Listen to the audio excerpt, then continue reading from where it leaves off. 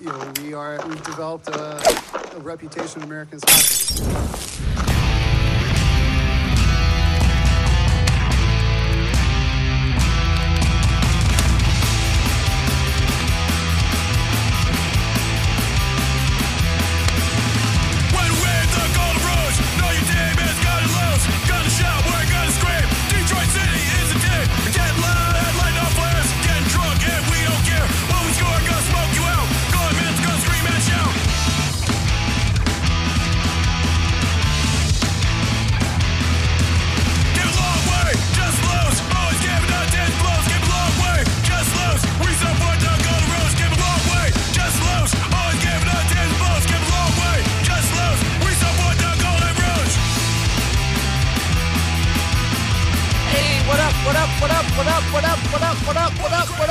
What up? It's your boy Red coming out of Northwest Detroit, ready to blaze some trails and throw some bows for the boys and rouge and the gals in gold. Welcome to Season 4, Episode 2 of the 451 Podcast. It's great to be back once again. I hope y'all enjoyed the season premiere. Enjoyed myself, man. It was really great to have the opportunity to just chop it up a little bit with Dennis and chop it up a little bit with Jaime. I'd like to once again just welcome them to the 451 crew. Had an opportunity to sit down with Pato, man. It was a beautiful thing that we re-signed Pato, brought him back to the club, just a good dude, you know what I mean? Just got a chance to just chat with him a bit, as you could tell from the interview. Again, a humble dude, hardworking dude. You know what I mean? Very team-oriented, man. Does not really, isn't focused on me. You know what I mean? Just it seems that Pato just fits into the fabric of what Coach James is creating here, in Detroit City FC on the men's side, man. It's a beautiful thing to see, So I get an opportunity to sit down with, another brother today that we're bringing back that had a little bit of an absence from the club. For those of you who might remember Laye, Diop, who was back here a few years back, I want to say it was like 2017 or so. Laye was coming straight out of high school, and before he actually started his college career down in Florida, where he also went to high school down there. Moved here from Senegal, around 13 years old. You'll hear more about it, man. Got a chance to sit down with Laye. It's gonna be dope. Another good dude, humble, hardworking, quiet, cool, calm, collective. You know what I mean? Just seems to be a fella who he was good back then and he's good now. So I don't want to spoil any of that. We got a lot on deck for us today. I get the pleasure of introducing you to another contributor to the 451 podcast. We're going to gather. I'm going to check in with him, introduce him to y'all, talk a little bit about USL and, how it, some USL history and things of that sort. And then, we're going to go down in the tunnel. For those of you who don't know, there's a tunnel underneath the stands on the supporter side, and there is somebody who lurks under the tunnel. But if you might not know, if you have not been a part of the 451 crew, that we gather there from time to time, and we chop it up and talk about the club. So I look forward to just heading down there and chopping it up with the fellas. Also in today's episode, we're gonna have we're gonna reintroduce the bonfire, man. I've been poking around, listening to some of the creative work that folks have been doing around USL, and just happened to stumble upon a podcast where a few snarky little comments about our club. You know what I mean? So I can't let that go. Can't let that go unchecked. So we got to remind them. Who's here, baby? Le Rouge is here. Welcome to Detroit. So I look forward to bringing you that as well. And then, we'll talk about a variety of other things. Obviously, y'all might remember this week that there was an announcement related to the women's side. So we'll chop it up a little bit about that as well. So it's going to be a good episode. I look forward to bringing it to you. But let's go ahead. What I want to do here in a moment is I want to give our newest contributor, Alan, a call. But, once again, just to check in again, I'm going to give a call to to the NISA headquarters. For those of you who might not have had a chance to listen to episode 1, I gave them a call in episode 1 I want to get their side of the story, you know what I mean, in terms of their perspective or their feelings on the Detroit City departure from the National Independent Soccer Association. They have since, I think this was since no, it was probably before the last episode. I might have just not mentioned it, that there was a settlement that was made. And so we've, kind of parted ways peacefully now without, this little half-ass, whatever statement that it was that they put out there. That was pretty funny. But to be fair, I want to give them an opportunity to speak about where they were coming from with that. So let's go ahead and give Nisa a call, and then after that, we'll give our brother Alan a call and introduce you to our newest contributor to the 451 podcast. All right, y'all, take care. One.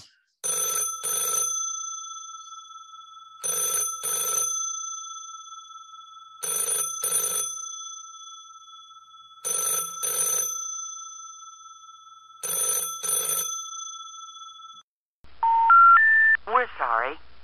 You have reached a number that has been disconnected or is no longer in service.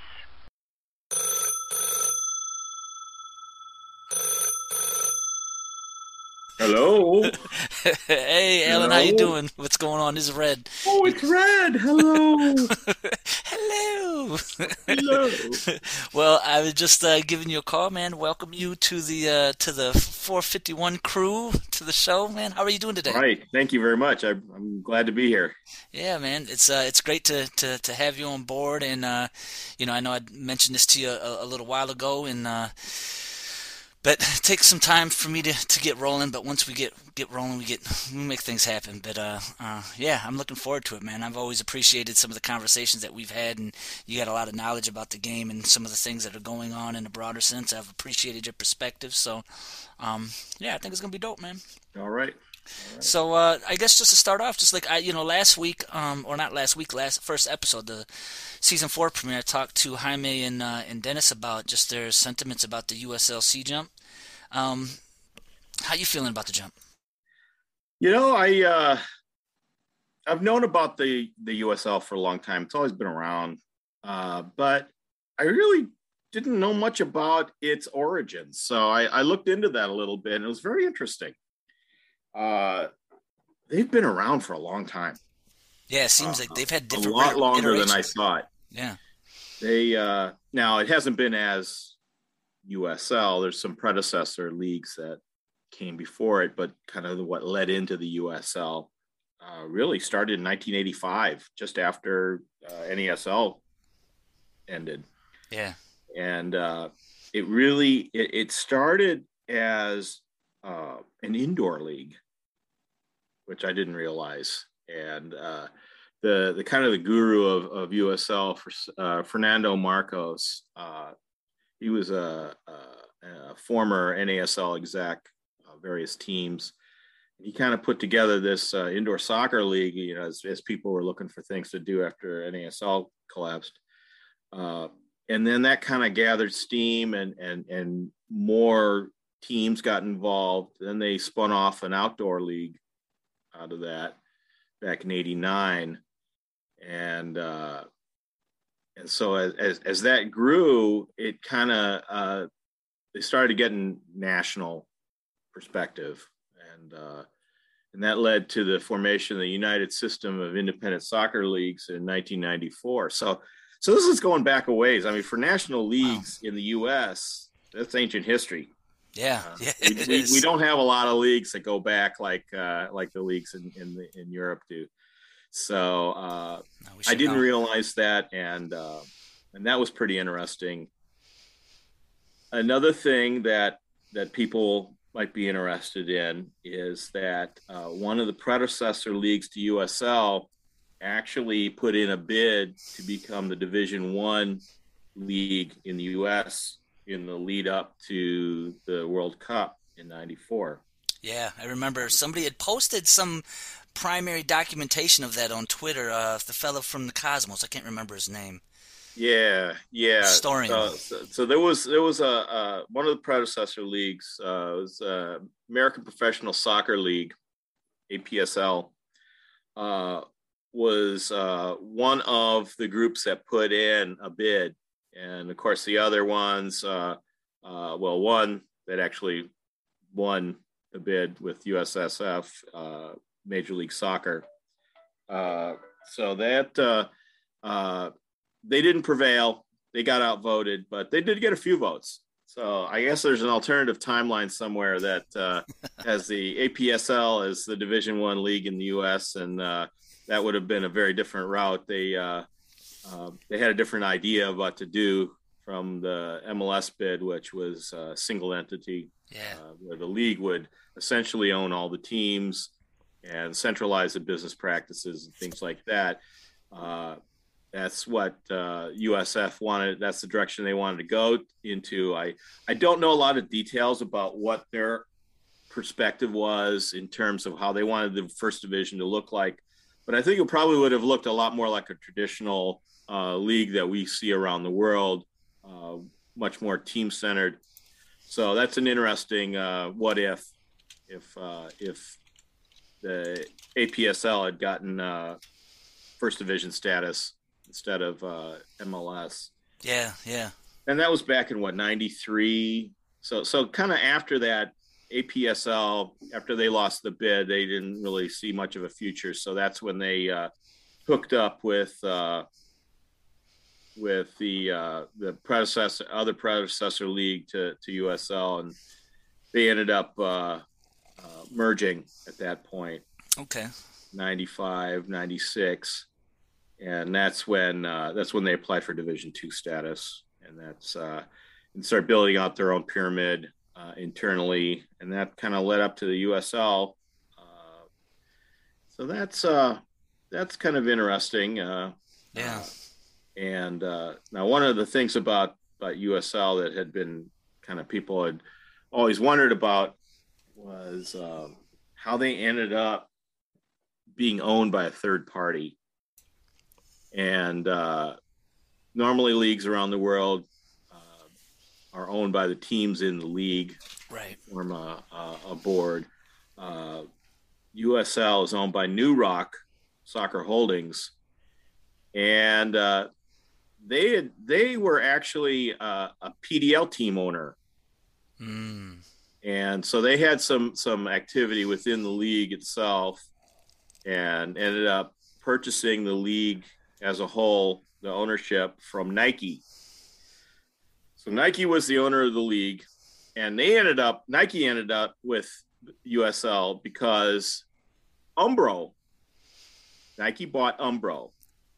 Umbro had bought into USL back in, they had been a sponsor of both the USL, APSL, so some of the predecessor leagues. And then they ended up purchasing a majority of it in 2006. So Nike bought Umbro just a few years later than that. And they kind of were looking at all their holdings and said, wait a minute, we own a soccer league in the U.S.? What's going on here? Like, wait a minute, nobody told us about that. It's like an extra scarf just hanging up in the closet. It was listed on the part of the sheet that said other. Oh, there's a second page to the spreadsheet. Oh shit. So I think they realized that they were not too keen on operating a soccer league and kind of put it out for sale. And so one of the team owners within the structure ended up buying, and that's where the Papadakis,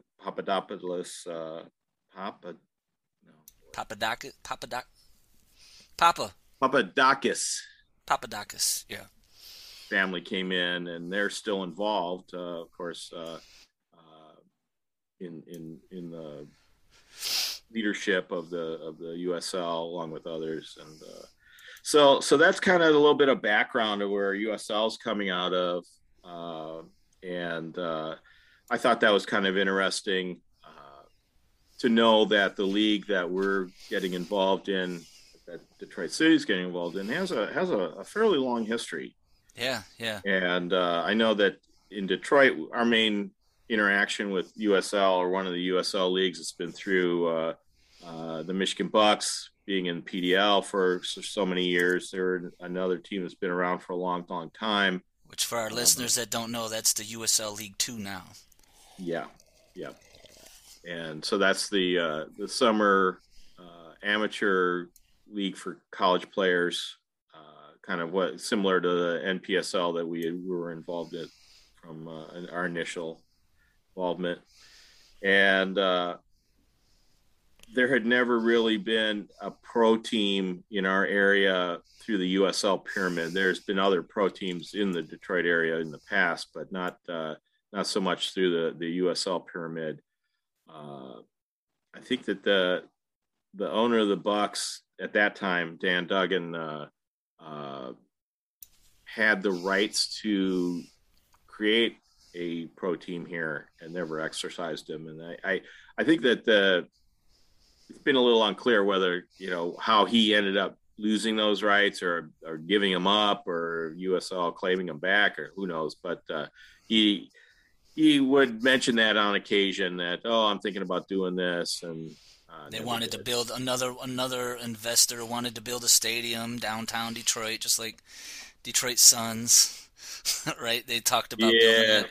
Yeah. So there was some question about, whether a stadium could be built, and then whether Duggan could use his connections with his brother, the mayor, and all that stuff. But nothing came of that. So really our experience with USL has been limited in our area, and here we are. And so that's I think it's interesting. I think it's a league that I think probably has in its DNA the thought maybe we should have been on top. Seems like it, yeah. And but I think clearly MLS was happy to use USL for a while, and then when they decided that really wasn't in their long-term interests to do that anymore, kind of cut them loose, and has left USL having to rethink some of their long-term strategy. And I think that's going to be interesting. I don't know where that's going to lead. So people are asking, well, does that mean they're going to go ahead be a competitor to MLS? Are they going to have aspirations to create their own first division? It's hard to say. Being that it's involving U.S. soccer in some way, it'll be unexpected and weird. So expect the unexpected. Yeah.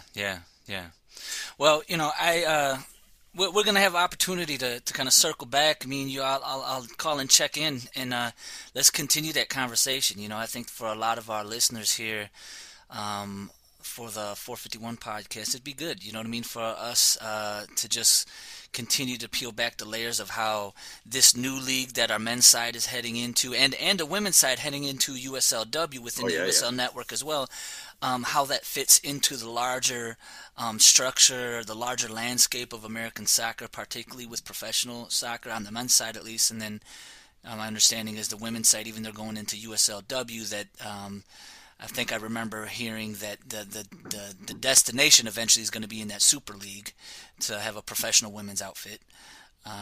So that should be interesting. But we'll connect again. But I do gotta get going. But I wanted to see.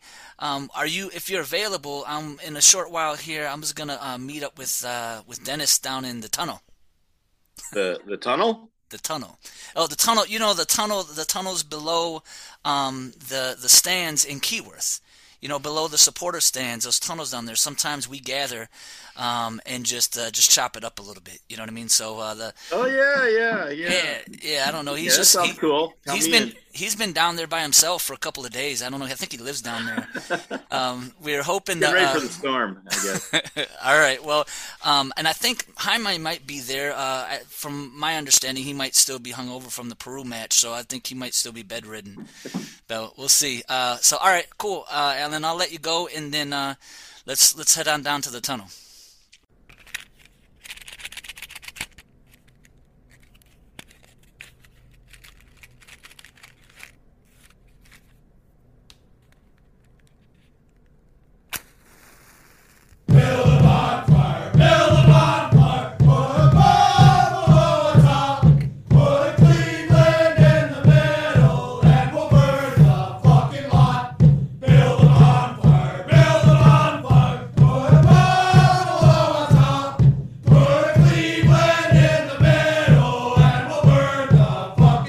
right, y'all. Welcome back to the bonfire. It truly is a pleasure to reintroduce this segment.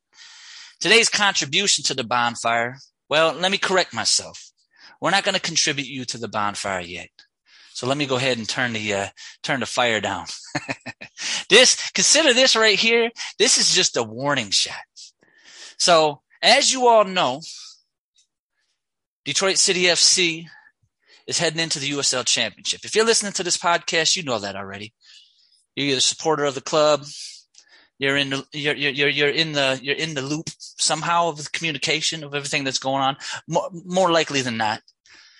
And so with that jump, we step into an arena of different kind of supporters for different clubs, some that I wouldn't even acknowledge as clubs, merely franchises. And yes, we're all within a franchise model. I get it. But anyway, so I'm doing my research. I'm checking out different podcasts, for example, right? To just get a flavor for, what's the temperature around a league as it relates to Detroit City FC's entrance into USL Championship. So I'm listening to different podcasts and whatnot, clubs, supporter podcasts, and there's a couple of podcasts that are at the league level. I don't know if they're from the league or, they're hired by a league or if they were tapped by the league or they're just different supporters for different clubs that come together and decided to cover the league in whole. But the USL show, that is going to be who gets the warning shot today, baby. Now, on, I believe it was November 10th, 2021, episode 22 of the USL show. That was the first episode, I believe, that they had after the announcement was made that Rouge was jump over to USL Championship. And so they had some things to say about our jump. And I'll admit, overwhelmingly, the commentary was positive. They saw Detroit City as a huge asset to USL Championship, or an asset, I'll say. I won't overspeak it. I think it was overwhelmingly seen as a positive thing that we were coming to the league. And, there was also some conversation about how that is a good jump for Detroit City FC due to the relative stability of USL Championship. It's been around for a while, as we just talked about with my brother Alan. In different forms, it's shape-shifted over the years, and indoor, outdoor, called this, called that. But nonetheless, USL as an entity has been around for a bit. Anyway, so they were saying, yep, that's a positive thing for a club like ours that was looking for some kind of stability. It's unknown what's going to happen with Nisa. I mean, Nisa's having some instability, right? We leave and Oakland left. I don't know how much instability Oakland leaving actually means anything to anybody, because Oakland really didn't prove themselves in any way, shape, or form. I don't know. They were announced to come in the league when we came in, as well as Chattanooga as part of this crew, and I think Michigan Stars too. So that just goes to show, I mean, Oakland and Michigan Stars being announced along with Chattanooga and Detroit City. I don't know. I don't think we're on the same level. We don't. Oakland does some great things in the community. I'm not saying that it's not a good club and they're not doing good things, but I just don't think, I think that a lot of people were giving them credit before they even had accomplished anything. All right. I just saw some sexy marketing, some great t-shirts, some things of that sort. Anyway, so most of the chatter on the episode was positive, but there was one comment that was made, and I don't know the fella's name because I don't know them very well. I'm sure he's a good fella, but he said, "Oh, and by the way, Detroit City FC retained their IP, intellectual property," which was confirmed by Sean Mann at the press conference when it was announced that we were going to USL Championship. So that's great. That is great. And I still don't fully know what that actually means while we're in USL. What I do know that it means is that when we leave USL, if we leave USL ever, that we will retain the intellectual property. But that's still not clear to me what the restrictive nature of USL as a franchise model, what it does for our IP while we are in USL. If we want to make changes to our brand, are we consistently looking for them to give the thumbs up or the thumbs down? You know what I mean? And to me, when you enter into that kind of system, you begin to lose some autonomy, right? Because you have a big brother above you. You have daddy, you have mommy telling you can and cannot do something. And I'm not saying that there's not a level of that exists in some ways, maybe within NISA, but certainly it's significantly different.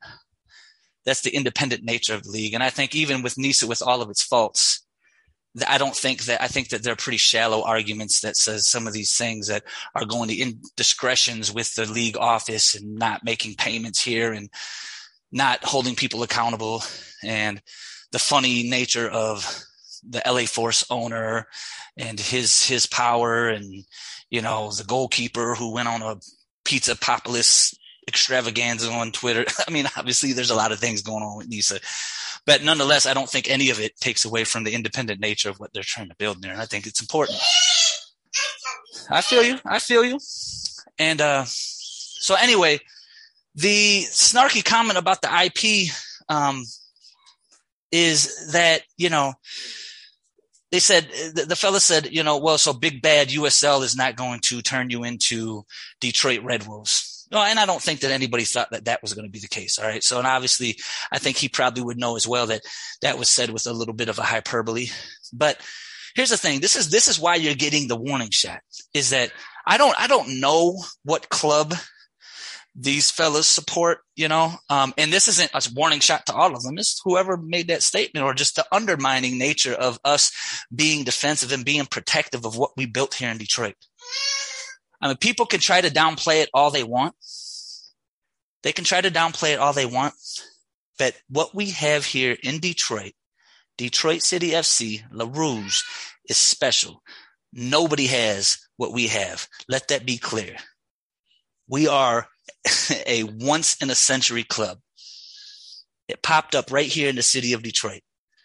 Again, a community organizing effort meant to uplift the city of Detroit that grew into the connection of the original owners who said, hey, let's do more with this Detroit City Football League. Let's build a club and see what we can continue to do with it. We've built something magnificent. And that not only is something fun to come to, some fun to watch, but something that very intentionally serves the city of Detroit.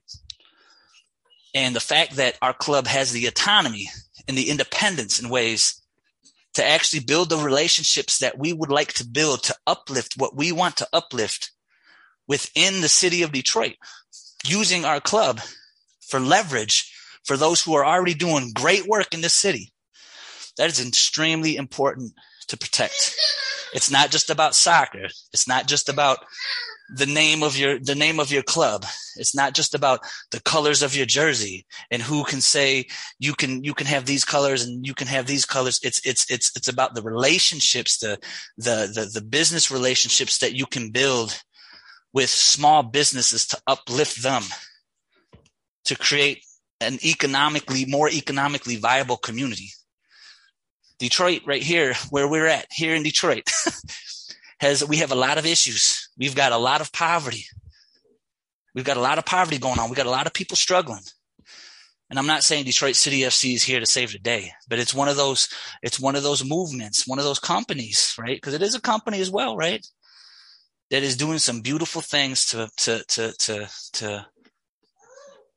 do a small little piece to restore what is tumbled in this community, and not just restore things, right? To go around and be the savior of everybody, but actually to amplify and magnify the beautiful things that have been happening through the storm all these years. So I think it's important for people when they make the snarky comment about whether or not the big bad league is here to crush your club, and to kind of undermine that, or to minimize the sentiment that comes from behind that. I think it's a little bit misinformed. And I think that you do not know what we have here. You really do not know. It's not just smoke on match days. It's not just cool tifo. It's not just a presence by one of the SGs on social media. You know what I'm saying? It's not just about that. That's the stuff that you see on the surface. What you don't see is the relationship that the club builds with the Metro Detroit Black Business Association. You know, what you don't see is, you know what I mean, the Detroit City Select System, the club that's being built here in the city of Detroit to expose more children here in the city of Detroit, and particularly Black youth, to the game, to provide more opportunities the variety of other things that could go on and on and on. Some of the great things that TJ Winfrey is doing as chief of partnerships. You know what I mean? That is stuff that is really worth protecting. And then it's important to understand why some folks might be defensive about that. So you'll learn. This is a warning shot. USL, welcome to Detroit, baby.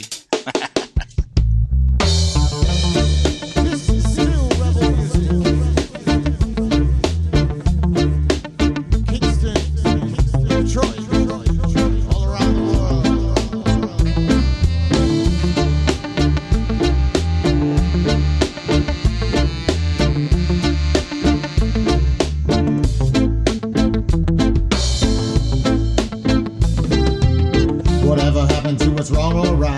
The people keep on marching without the side or the thought of the world and its surrounding signs. We have to be ready at all the times to break up the hatred and fix all the mess. There's gotta be a way much more than this. To find a way to smash them down. To find a way to smash them all down. Whoa, smash them all down. All down, smash them all down.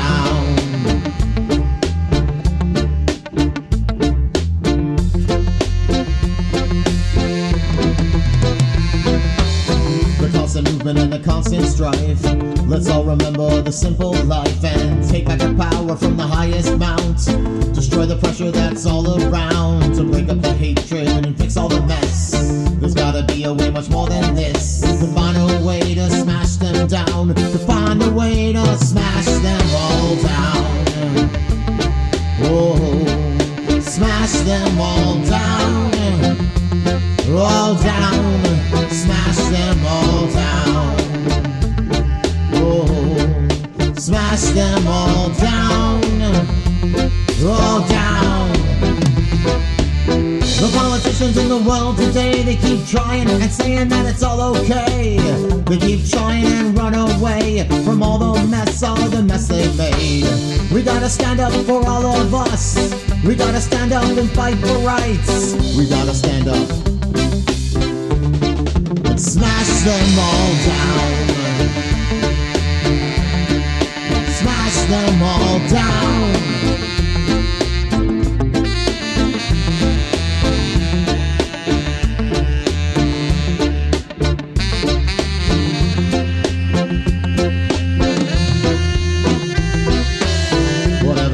What's wrong or right? The people keep on marching without the side or the thought of the world and its surrounding signs. We have to be ready at all the times to break up the hatred and fix all the mess. There's gotta be a way much more than this. To find a way to smash them down. To find a way to smash them all down. Oh, smash them all down. All down. Smash them all down. Oh, smash them all down. All down. Smash them all down.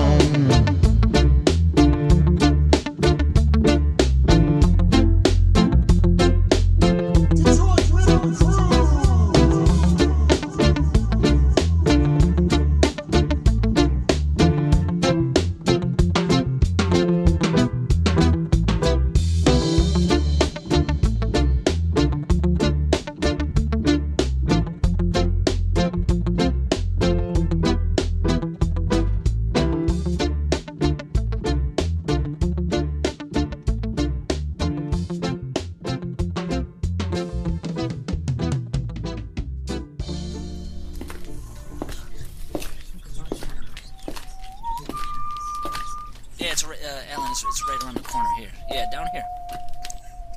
Hey, Dennis, what's happening, man? You doing all right? Hey, man, what's up? Hey, where you been? I've been down here for a while. Yeah, you know, I always wondered what happened down here. You don't want to know. In between games, that stays down here. No Jaime, huh? I haven't seen him. Last time I saw him, I think he was being carried out with a crowd of Peruvian fans, maybe. Oh yeah, he's pretty happy about that. You know, they're on the on the verge of a World Cup berth. So, man. So Anyway, me and I was talking to Alan on the phone earlier, and we were talking about USL and whatnot and the history behind that, and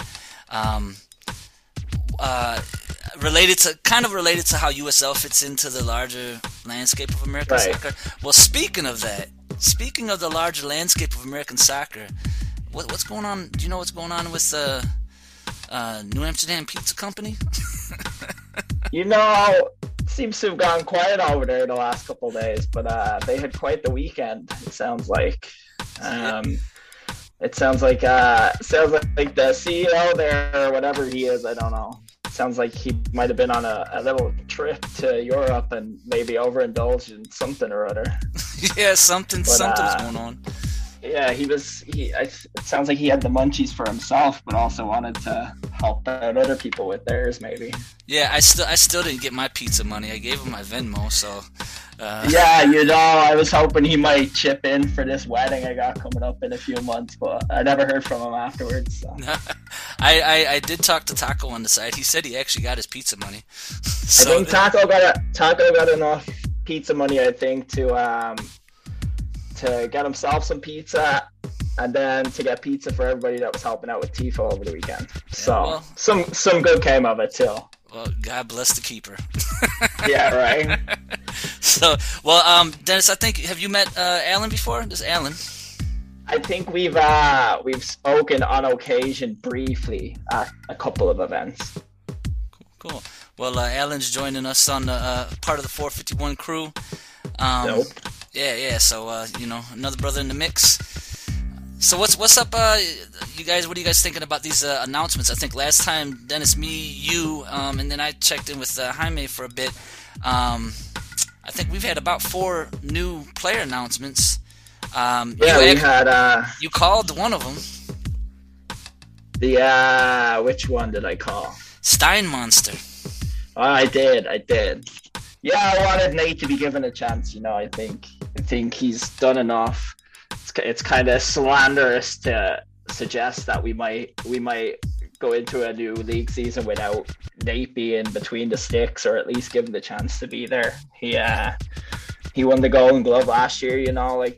There's no really accounting for that. He already knows most of the players and the system. So I was hoping he would be announced, and then it came. I guess he figured out what his work situation is going to be for this season, and I'm really happy to have him back. Yeah, I was actually, honestly, mentally, I was already pivoting, because I thought that he might be not that I think he absolutely deserves a chance. You know what I mean? And that we should sign him, but I thought, with his gig and his other gig, and the birth of his child and whatnot, wasn't sure whether or not he was going to be making the jump with us. So my mind was already speculating on who we might sign. Right. But we're still, he's the one keeper right now for a USL championship. Alan, do you know this? Like, typically, would you usually have one or two backups, or? Yeah, at least 2. I think some teams are carrying 3 keepers right now. Okay. Yeah. Any speculation on who else we might bring on board in the keeper position, or? There's been a lot of talk about people wanting to make a run at Evan Luro, who was here before. Yeah. Who is injured right now, and it sounds like a pretty serious injury. So I don't know how that would work, if we would sign him for half the season or sign him with the hopes of him getting back earlier. He'd be a pretty high-profile backup, I think, though. So that might not come to pass. I haven't really heard any other goalkeeper names being thrown around. Yeah, he so there was a conversation I was in on Twitter that folks were saying, they were speculating that he wasn't even going to be able to be fit until well into the season. He actually responded to that conversation.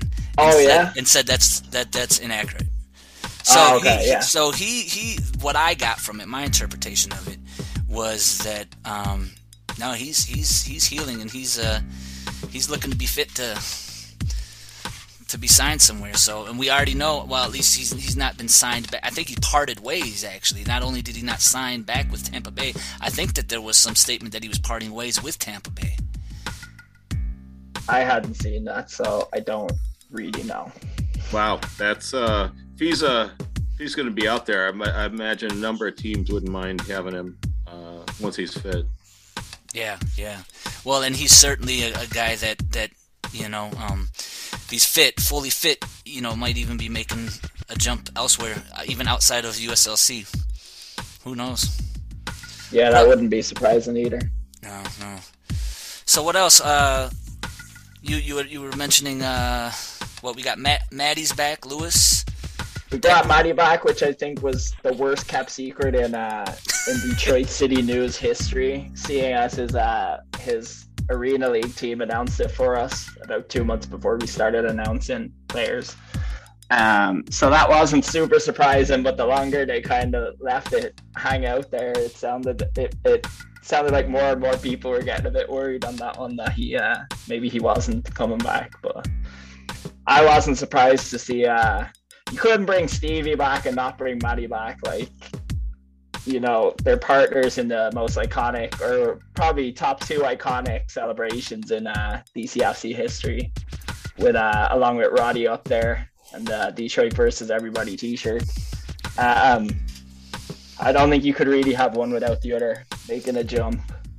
And as much as some of our foes and our early foes in USL like to poke fun at the D3 signings that we had, Maddie's one of those signings that he was loaned out to El Paso, if I'm not mistaken. Right, yeah, he was brought in as some mid-season cover.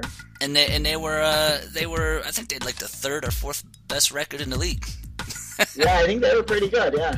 Yeah. They made a good run. Well, I don't remember whether or not they made a run in the playoffs, but no, I think they were. Didn't Oakland knock them out? Was that El Paso? I do not know that one. We weren't there yet. I didn't pay too much attention to them. Right, I didn't start keeping up on anything really until our announcement was made. So who else do we have on deck? Then we got Brad Dunwell, who's got some good USL experience. He was at OKC in Houston. So, but he's a Michigan guy, I think. So it sounds like he's coming back home. And I was looking into him a little bit. Like, he started every game for his college. He was in college at Wake Forest. He started 91 games and had like the best record in the nation or something over his 4-year span there. Yeah, he's a fella out of Grand Rapids, I think is where he's from. Yeah. And then he used to on his off season from Wake Forest, he came back to play for the Michigan Bucks. Yep. One of the championships they won. He was on that squad, right? Yeah, he won. I think he won 3 conferences with them, and then he won 1 national title with them. So he's good caliber. Yeah, that's for those who don't know, that's the Flint City Bucks now. That were formerly the Michigan Bucks, that were formerly the Michigan Bucks, that were formerly, I don't know. Right. The big bad Bucks. The big bad Bucks. And so what I was reading from Sean Spence with his Words with Shapes, right? Words About Shapes. His breakdown of Brad seemed to suggest that he was very what we would call Bakey-esque. Yeah. Bakey Goodman, very, very much like Bakey playmaker. Moves well off the ball. Kind of a pretty solidified force there in the center mid. That's good. A bit of creativity is always needed. Yeah, thinking about I was watching his highlight films. It was pretty impressive, and just imagining him, Laye, and Maxi making it work. Ooh, man. Yeah, it's an exciting sounding trio in there. Yeah, and then the last one that we've had, Declan Wynn. Yeah, New Zealand player born out of Johannesburg, South Africa. Yeah. He had quite a story. He had, it sounds, and I haven't gone fully into what the story was, but he was called up by the New Zealand national team when he was 19, made a few appearances, and I guess then there was something came up with his eligibility to play for them. which got them disqualified from the Olympics, I believe. Yeah. And he seemed to take kind of the brunt of the bad press on that, even though, I mean, a player would be the last person who would get blamed in that situation, I feel like. But yeah. I guess the New Zealand media didn't take it super easy on him, which sounds a little bit unfair. Yeah. I mean, there's people who are paid to research that kind of stuff and figure it out and make it work. So I don't necessarily think there was anything he could have done. Like, he was already, it sounds like, breaking his back a little bit to get back and forth between here and New Zealand to even play games and play qualifying games and whatever, which shows his commitment to them, you know? So yeah, it seems like he's coming to a good spot. Yeah. It sounds like Trevor and Tiffany might be the right kind of team to work with someone who might be a little short on confidence, which he doesn't even necessarily need to be either. He's got good like USL and he's got some MLS experience too. He played like 36 games in the MLS, I think, for Colorado. So yeah. He had the misfortune of being at Colorado when they were not a great team, and right. So he saw probably a lot of rough time while he was there. Yeah, which obviously then wouldn't help with confidence. Right. When you're already taking the brunt of some stuff.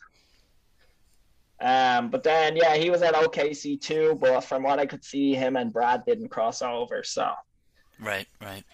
They both went on their separate paths to turn up together City. So he's a left back too, and it sounds like Trevor's kind of left back. It sounds like a lot of his USL woes were kind of were born out of being converted from like an attacking kind of wing left back into the left of a 3-man center half positional group, which he's not. I don't want to say he's short because he's 5'11", which is what height I am, but he's short for a center half. And it sounds like maybe that didn't suit him the most.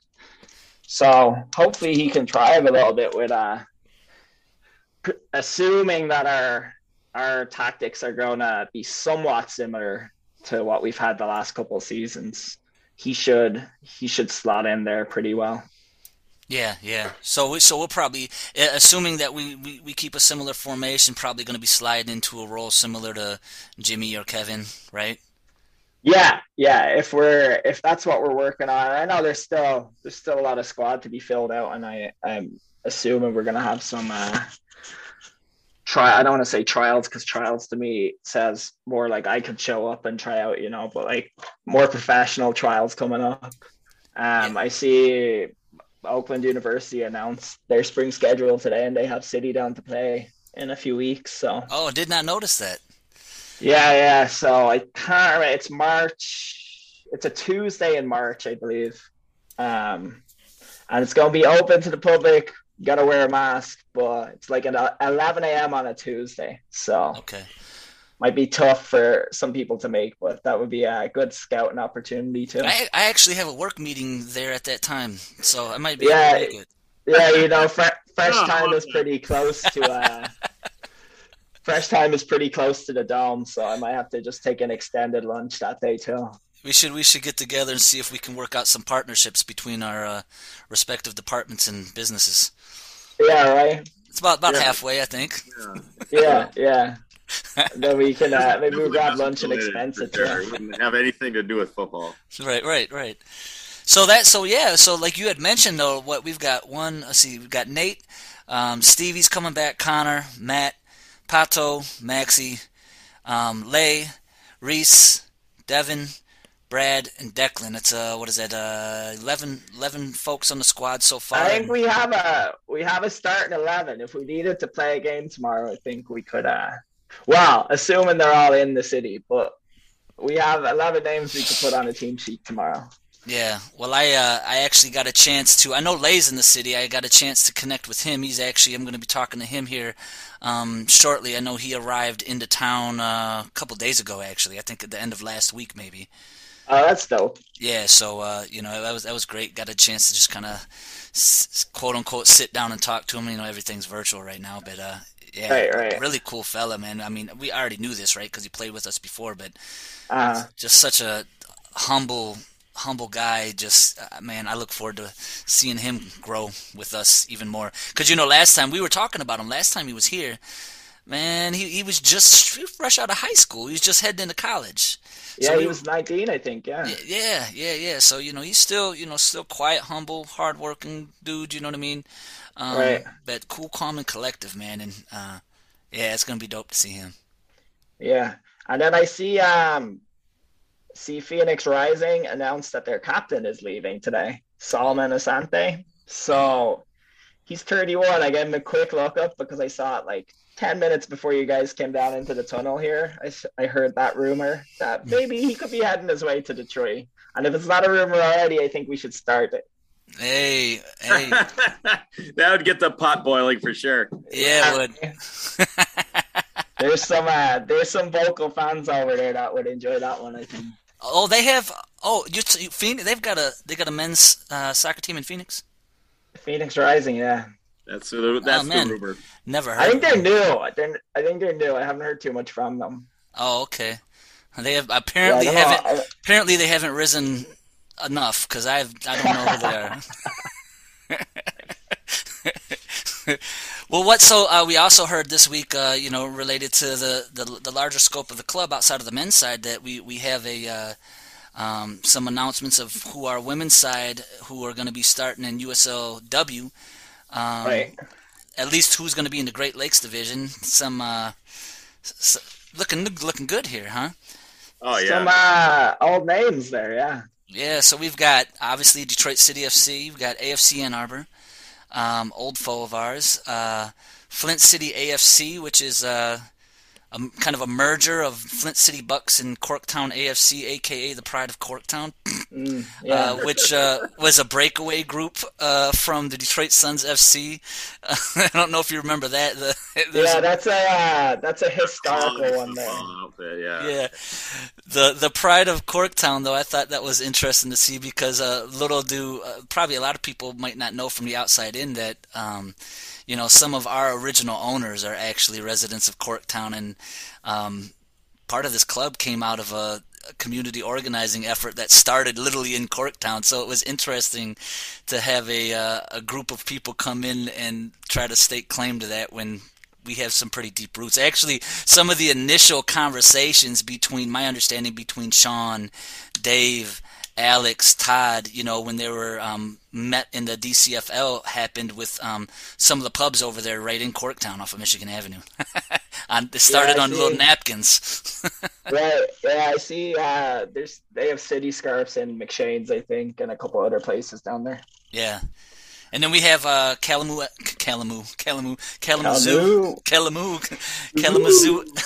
FC. I'm assuming is that the same club that we used to play in MPSL, maybe? I believe so. I think they announced women's team sometime last year. Yeah. I feel like I remember some interaction on Twitter about it, yeah. And then King's Hammer FC probably has to be the best name of any other than Detroit City FC in the division. King's Hammer. It's definitely a standout one for sure. They play. It looks like they play out of Cincinnati, but are based out of Covington, Kentucky. Yeah, I saw they were the second Kentucky team. Yeah, that's right across the river, so it's Metro Cincy. Okay, and then Indy 11. I just kind of like. I didn't know they had soccer teams over there. Huh. That one got you in trouble because Trevor has a history there. Oh yeah. All right, I'll edit that part out. Oh, no. Midwest United FC, which, if I'm remembering correctly, was an offshoot of Grand Rapids FC, right? Initially, at one point in time, isn't that when they shifted over, or no? I think that's the side that's out of the big youth club there. Okay. They're a top side. They're a nationally ranked top side. Oh, I know. We played them in the last league we were in, right? We're both making that Correct, jump, yeah. and they actually were them in that Chicago squad we had a little bit of trouble with actually. Yeah, no, they're really they produce a lot of good players out of that club. And then to round it off, the eighth team in the Great Lakes, Racing Louisville. That's the other Kentucky squad, right? The other Kentucky team, yeah. Yeah. So, well, we'll definitely have to circle back around and talk about more of that as it's coming together with the USLW jump there. For sure, that sounds like it's that's a going lot to of be big, doable road trips. Yeah, it definitely is. It definitely is. Detroit, Ann Arbor, Flint, Kalamazoo, even Indianapolis, Grand Rapids. Kentucky's not even that, heading down to Cincinnati / Kentucky area is not that bad either. What, 3 hours? Right. So that will be an interesting time for the Rouge Rovers. Yeah, I'm interested to see how that what that competition structure is going to be too, because I know we're in a division with like 7 other teams, but there's 43 teams in that league, so Yeah. that's pretty big for a league to be starting off with. Sure is. There must be quite a carrot. Any insight, Alan? You know any insight about why? Well, USL used to have a women's league kind of similar to what the W League is, and then they wound it down very unexpectedly, and a lot of people were really surprised because it was relatively successful, and it kind of left a gap there. And so a lot of those teams migrated to either WPS or some of the other amateur leagues. So them jumping back in and then immediately announcing a second division women's pro league, really they've kind of jumped right back in to the women's game in a larger way than they did even before. So it's interesting.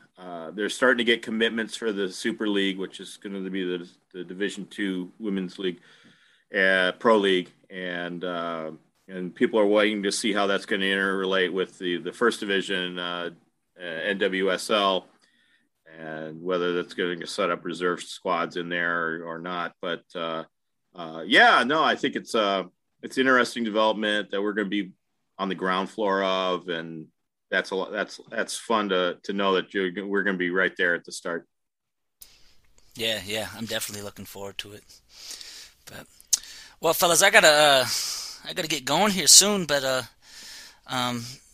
anything else? I'm trying to think of anything else. I had one more thing. I did want to congratulate Melanie Forbes, who played for us last year, who just signed for a team in Portugal, and I'm now going to butcher their name, which I did write down. It is SF Damiense Femenino, I think. But it seems like they're a newer team. I looked them up real quick on Transfermarkt. They only had like 2 players announced, and just wanted to wish her the best. Amen. We'll be keeping an eye out, like we always keep an eye out on our ex-players. So definitely. That was great news to hear that. Yeah, hopefully she can make her way back to Detroit someday when we're maybe around the Super League time. She will be welcomed back with open arms, huh? She will, as usual. All right. Well, speaking of returning players, I gotta head out here and go have a chat with Laye. So yeah, get after it. All right, man. Al, all right. Good to see you. All right. See you soon. Dennis. Talk to you. Good. Bye. Good to see you guys. Drop down here anytime.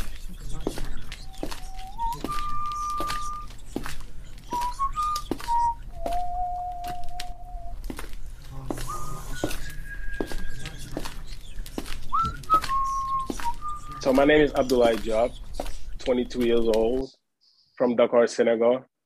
I came in the U.S. when I was 13, 14 to continue playing soccer and pursue my education as well at the same time.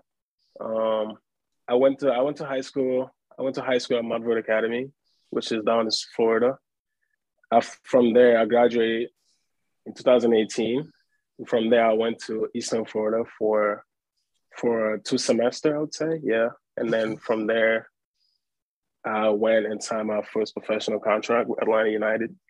Who am I? I would say I'm just a kid who isn't afraid to, pursue his dream, work hard, off and on, off and on the field. Yeah, I think that's something I would say about me. I would say I'm a very calm guy, a bit quiet. I get out a lot. People saying I'm a bit shy and I don't talk too much and stuff like that, but I've always been this way. And I think I wouldn't change it because I like it. When it comes to me, I would say I'm a very honest, loyal, not to brag about anything, but that's just how I am. A guy that loves to work hard and energetic. And No, it's good, yeah. And I'll just say this, like as a supporter who appreciated your presence on this club in the past, and was really excited to see you return to the club. Some of the things that you said to describe yourself, I would have assumed that. You know what I mean? One of the things that I appreciated about you, at least my perception of you from afar, when you were here the first time, was you seemed like a very humble person, very quiet, very hardworking, very disciplined, in a variety of different ways. A lot of the times, what we see on the pitch carries over to how a person is even off the pitch, So I think that's a testament to how you carry yourself, because a lot of the ways that you described yourself, I would have assumed that. Yeah. Yeah. So if where do you consider home? You've been here in the States, you said since you're 13, but do you still is Senegal still home? Oh yeah. Senegal will always be home. But I think after Senegal, I would say US is my second home. Yeah. Because I feel like I've done so much in here. I mean, kind of grew up in here, I would say. Yeah. Coming here at 13 and then not going home for 5 years. So I came here in 2013. And then last time I went home was in 2018. As of right now, I think I'll call Senegal home first and then Florida, my second home. Yeah. And now I'd say Detroit. Hey, man. Well, welcome home, man. Thank you. Thank you. So I just out of curiosity, because this is always interesting to me. What was that transition from home, Senegal, to now what you call as a second home in the US? What do you remember of that transition? It wasn't easy, I would say. I mean, leaving your family at the very young age, coming in the country where you don't know anybody, you don't know the language. The weather was just a bit of a change too. I'm sure that even from Senegal to Florida is still a change, right? Because Senegal is closer to the equator, so right. So. Yes. Senegal's always been hot. I mean, we get cold weather, but not even close to Florida and stuff like that. But I mean, it was a really tough transition because I remember my first time here, I didn't know any English. And yeah, I couldn't communicate or anything like that. I would speak in French and then go on Google. So that was the only way I could have a conversation with somebody, is just go on my phone, translate it. Yeah. And then let it to somebody to read it so they could understand it. I would say it wasn't an easy transition. But again, that's life, that's soccer. I mean, I had the opportunity and I took it without even thinking about, oh, you're about to go to another country where you don't know anybody, where, it's the beauty of life. Like you struggle and then after that. And now I'm enjoying it. Yeah. I don't regret taking the opportunity to come here where a lot of some guys wouldn't, but I'm glad that I took it. Yeah. And here I am now. Again, it wasn't easy. I mean, it was never easy, to be honest. But right. I mean, the culture back home is very different compared to the US. And I think I've struggled my first year, I would say, until a year and a half. But then after that, I had a couple of friends. I started making friends with other Africans that went to the high school with me. And then from there, I got help. Yeah, and then after that, it's just it was easy to connect with people. Yeah. And then I think it was just depending on how about speaking the language, I would say. That So yeah, that was the biggest thing. Yeah, and then after I got that on lock, and then it just started being easier. Yeah, I'm sure maybe cuisine and stuff, like some of even the surface aspects of culture, but I can imagine even the deeper, like nonverbal forms of communication and just different things of how you see the world, right? Yeah, I've got my wife is of Nigerian descent, and so her parents immigrated here from Nigeria. She was born and raised in the States, but her older sister was born in Nigeria, and she's back home in Abuja. And my two brother-in-laws, her younger brothers, they grew up young in Nigeria, but now they're here. So very transnational family, and so it's interesting. There's always a special part in my heart, you know what I mean, for African brothers and sisters who are making that transition. I know that it's just a lot, you know what I mean? Because what was your experience like? I know this wasn't, I didn't mention this as one of the questions that I sent you prior to our interview, but was it Montverde? Is that how you pronounce the academy? Montverde Academy. Yeah. What was that? What was that like there? It was good. Yeah. It was good. I enjoyed my time in there. Had a couple of, I struggled a little bit in there, but it's an international school, so there isn't much to say about the school, I would say. Gotcha. And I think what was it? Guille, right? He was Musa. Was there with you, right? Yeah, Musa. Yeah. He was there with me. Yeah, that's right. I remember when you both came here. I remember seeing that you both came from that academy, and I think you both were playing college ball or going to play college ball at the same place, right? Yes. Not the same place. So Montverde was a high school. Well, no, I mean, you and Musa were going to play at the same place, right? Yeah. Yes. We went to the same after that.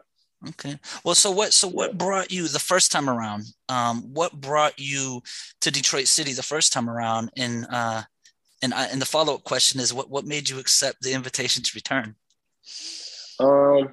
So first time I heard about Detroit was from my college coach, Oliver Trees. Shout out to him. He was the one that proposed me that Trevor spoke to him about me and Musa and stuff like that he would like us to join a team. And then I remember they sent us a couple of images about the stadium, like the fans.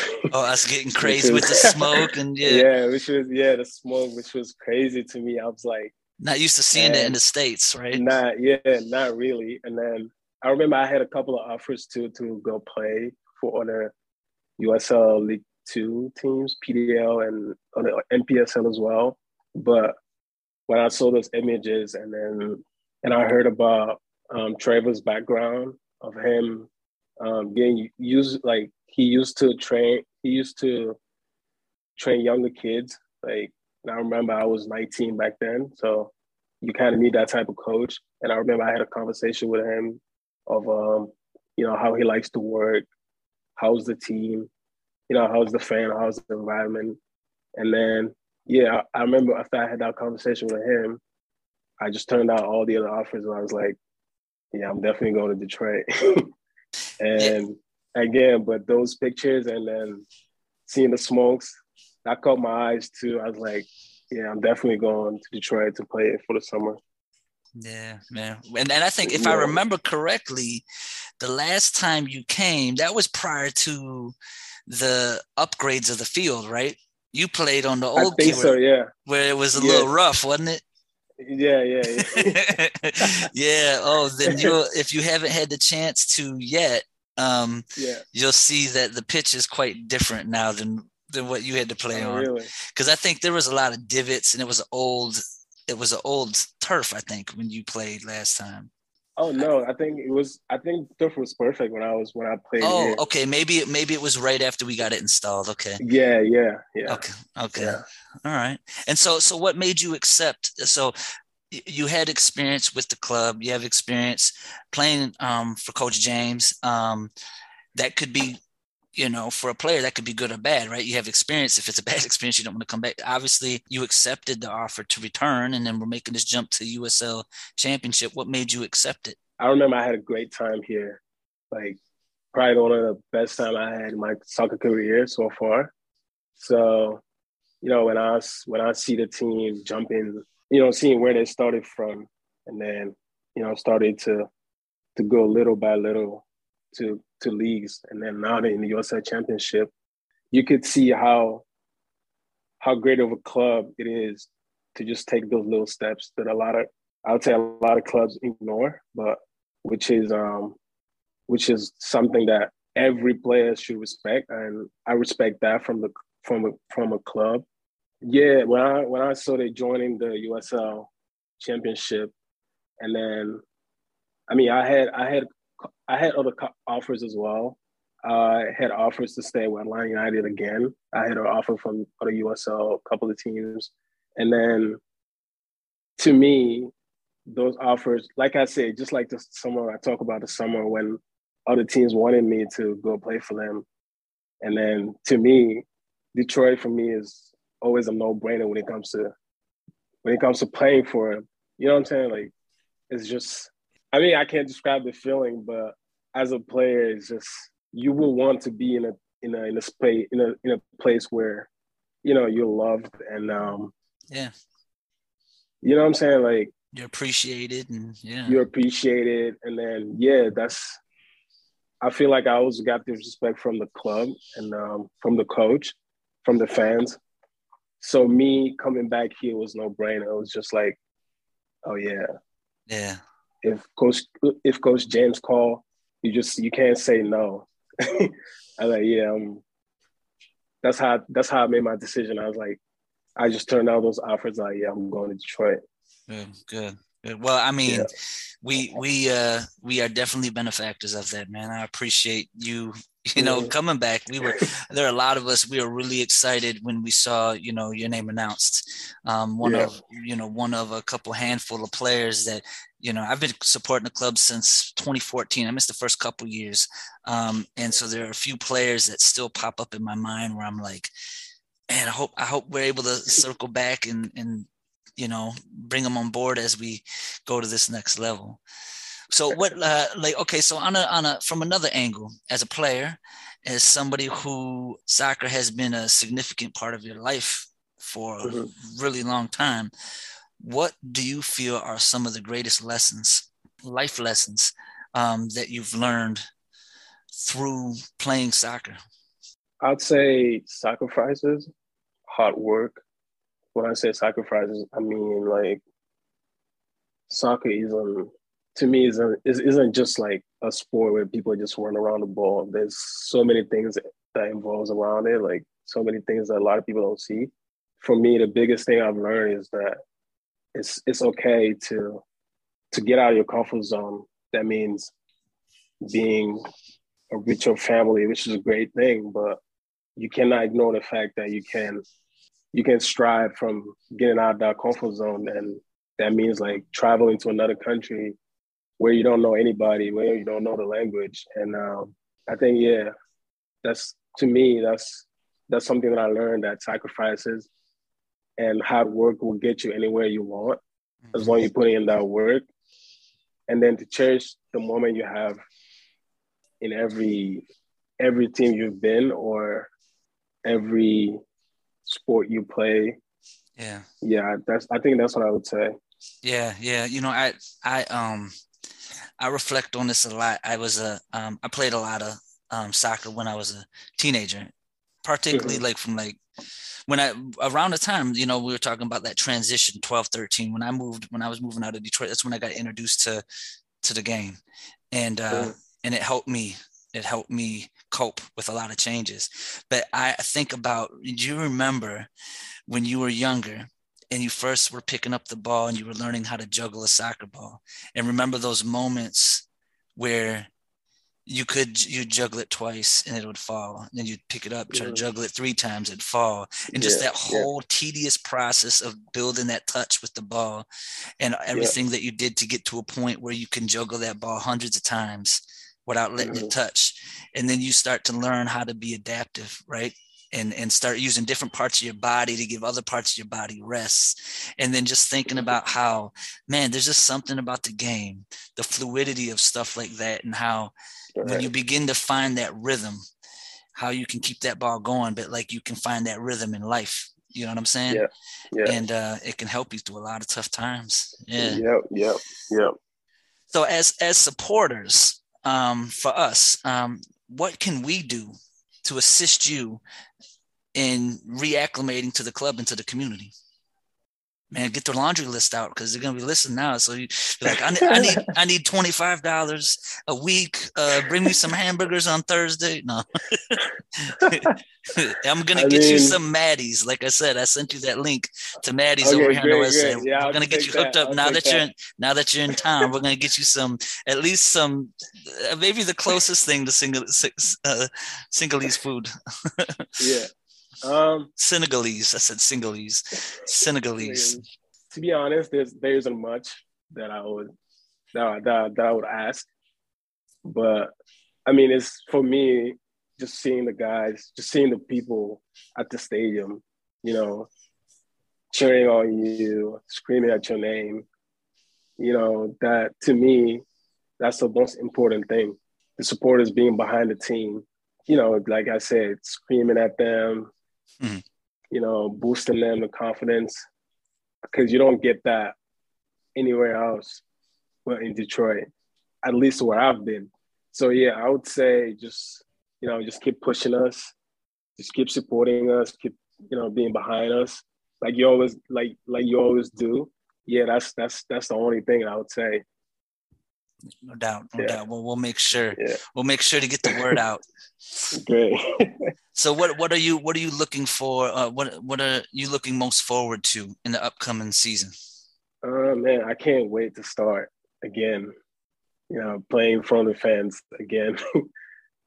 Seeing the smokes out. I'm also excited to, you know, what I'm looking for the most is just, you know, win as many games as we can, trying to make it to the playoff. Because, you know, Detroit City is a winning team. I mean, everyone likes trophy, right? Yeah, I think what I'm looking for is winning as many games in our conference and trying to make it to the playoff. And then from the playoff, who knows, maybe win the championship. I know it's a lot of people would see us as a brand new team, but as long as we have the fan behind us, I think that changes a lot of things. Yeah, I think I'm looking forward to winning as many games as we can and getting to know the guys. Well, we will we'll definitely be behind you, man, and be the extra source of adrenaline that you need when you're on the pitch, you know? Yeah. We don't doubt that. Because I remember my time here, man, it was crazy. It was one time I made a tackle. As soon as I went down, I can't even describe it, man. It was crazy because if you play at your 100 and then you play at your 100% and then you hear the fans, you're like, oh, gotta bring that up. You go to 150, yeah. You gotta go to 150. I gotta go to 100. And yeah, there isn't a lot of teams that get that, and that's something you will get in Detroit. So yeah, definitely, man. I can only imagine because I remember playing varsity soccer in high school, and for homecoming, when we would have a soccer match on homecoming day, would be like the special day that, you know, the football team would come over, and all of a sudden we would have like 70, 80 people at our match, you know, and it was just like, it gave you so much adrenaline. I can't even imagine, especially when you were here the first time, man. Like you were straight out of high school. You were just heading into college. So that had to have been like unreal. Yeah. And it was unreal because I've never played in front of that crowd before. And then I remember after the season, and then we went back to college, and then I was just used to brag about it, and then, you know, not brag about it, but like, you know, you're like source of pride. Like I used to tell my teammates, like, man, I was surprised when I was playing that field, man. The atmosphere was crazy, and they would ask a couple of questions like, how could you play and not because I remember I was young. I was the youngest in the team. And then I was like, man, there's no fear or anything like that. But, them seeing those pictures, they would think that, oh, wow, this is crazy. How can you play with this much crowd in front of you? I was like, man, as soon as you step on the field and then you hear them singing your name and then and then you just forget. You just want to win at that time. So yeah, it was definitely crazy. Man, good. Well, we look forward to giving you some more memories like that, my man. Yeah, we definitely do. Man. Appreciate it. But to wrap us up here, was there anything else that you wanted to add before we part ways? Yes, I would say thank you to all the supporters for the welcoming. I see a lot of tweets and I've seen a lot of tweets of everyone welcoming me back, which is pretty good for me to see that so many people want you back in here, and then me wanting to be back here too. I feel the feeling is mutual. So I really appreciate you guys for everything, and just know that I've seen all the messages and all the welcoming messages, and I think you guys should be excited because we'll bring you guys some more memories, I would say, and looking forward to seeing you guys in Skiward this year. Amen, man. And iron sharpens iron. You're just as much a part of this club as any one of us supporters. Even when you left and came back, even when you were gone, man, you're always gonna be a part of this club. We appreciate it. You know what I mean? So many little pieces that make this thing tick here. This special little thing that we got going here in Detroit, and it's really dope to see you back in the mix. Here in Detroit, man. So I wish you nothing but the best, good health, you know what I mean? Good focus on your training, everything in preparation for the season. And we'll see you out there on the pitch, man. Thank you, man. Appreciate you. Till I die, say hi to the bad guy. Pretty gritty in the key. You see, our flag fly, chin check. Hashtag, we came to sweep the leg. With all disrespect, the rules will bruise your head. 2012, the scene pop. We came to clean clocks. Your team is dream drop. We gave some mean knocks, stomping on the count. Yeah, we chomping on the bit. Many came and went, but they ain't stopping none of it. Community built, community owned. Roasting foes coast to coast. Leave your whole postponed. Spirit of Detroit. Lemons the lemonade. Yemen and Bangladesh make a stronger braid. City in the city, within the city, we're deep. Witty with the banter, cause our candor can creep. Now come and get it if you with it, we committed to go. Detroit versus everybody, you already know. Locked and loaded, always ready to bust. Pop and smoke, leave these jokers in dust. City of black, excellence is a must. To leave these crusty little clowns in a ring of rust. From Southwest to Brightmoor, 5 points to Denby. Ain't no friendly, we leave our enemies empty with envy. Yeah, we coming heavy, and we're sinking your ship. Now it's time to show the world who they messing with. The rules on the scene, wipe your feet when you creep through the gates of keys. We holding the crown, many enter our grounds, but they get pounded down. Best turn around, you enter through those gates, you face your fate now. Come take your shot, many come, but they don't leave, they cleave to what we got. City till I die, say hi to the bad guy. It's a pity that your city's too itty bitty to fly, but we clipping the wings even if they don't flap. Take it back to 2010 and you'll see where we at. This ain't a deep pocket, they try but can't knock it intact. You can't drop it, they buy but can't cop it. Yeah, we got it locked, taking over the game. You see that crest up on our chest, ain't gotta say the name. Community led, community rooted. You can't purchase what was built, you know you feel the movement. This is how we do it, you see, repping the deep. 750,000 raised the patch up the key. And you ain't never ever seen a better weather scene. Rain dropping, we still popping like some pleather jeans. We'll leave you looking lean, cause we're feeding your plate. It's dinner time and you ain't climbing, time to seal your fate. Don't forget the hollow ground you step to. When you hugging on that fence, we will disrespect you. If you bugging and you bite, then we might just get you. Got the keying in, all up in your mental. And when the rules rovers move, they take over. Home got new owners, leave your left loners. Look, some new cloners, yeah, they jocking our style. Get used to what you see, cause we'll be round a while. The rules on the scene, wipe your feet when you creep through the gates of keys. We holding the crown, many enter our grounds, but they get pounded down. Let's turn around. You enter through those gates, you face your fate now. Come take your shot. Many come, but they don't leave. They cleave to what we got.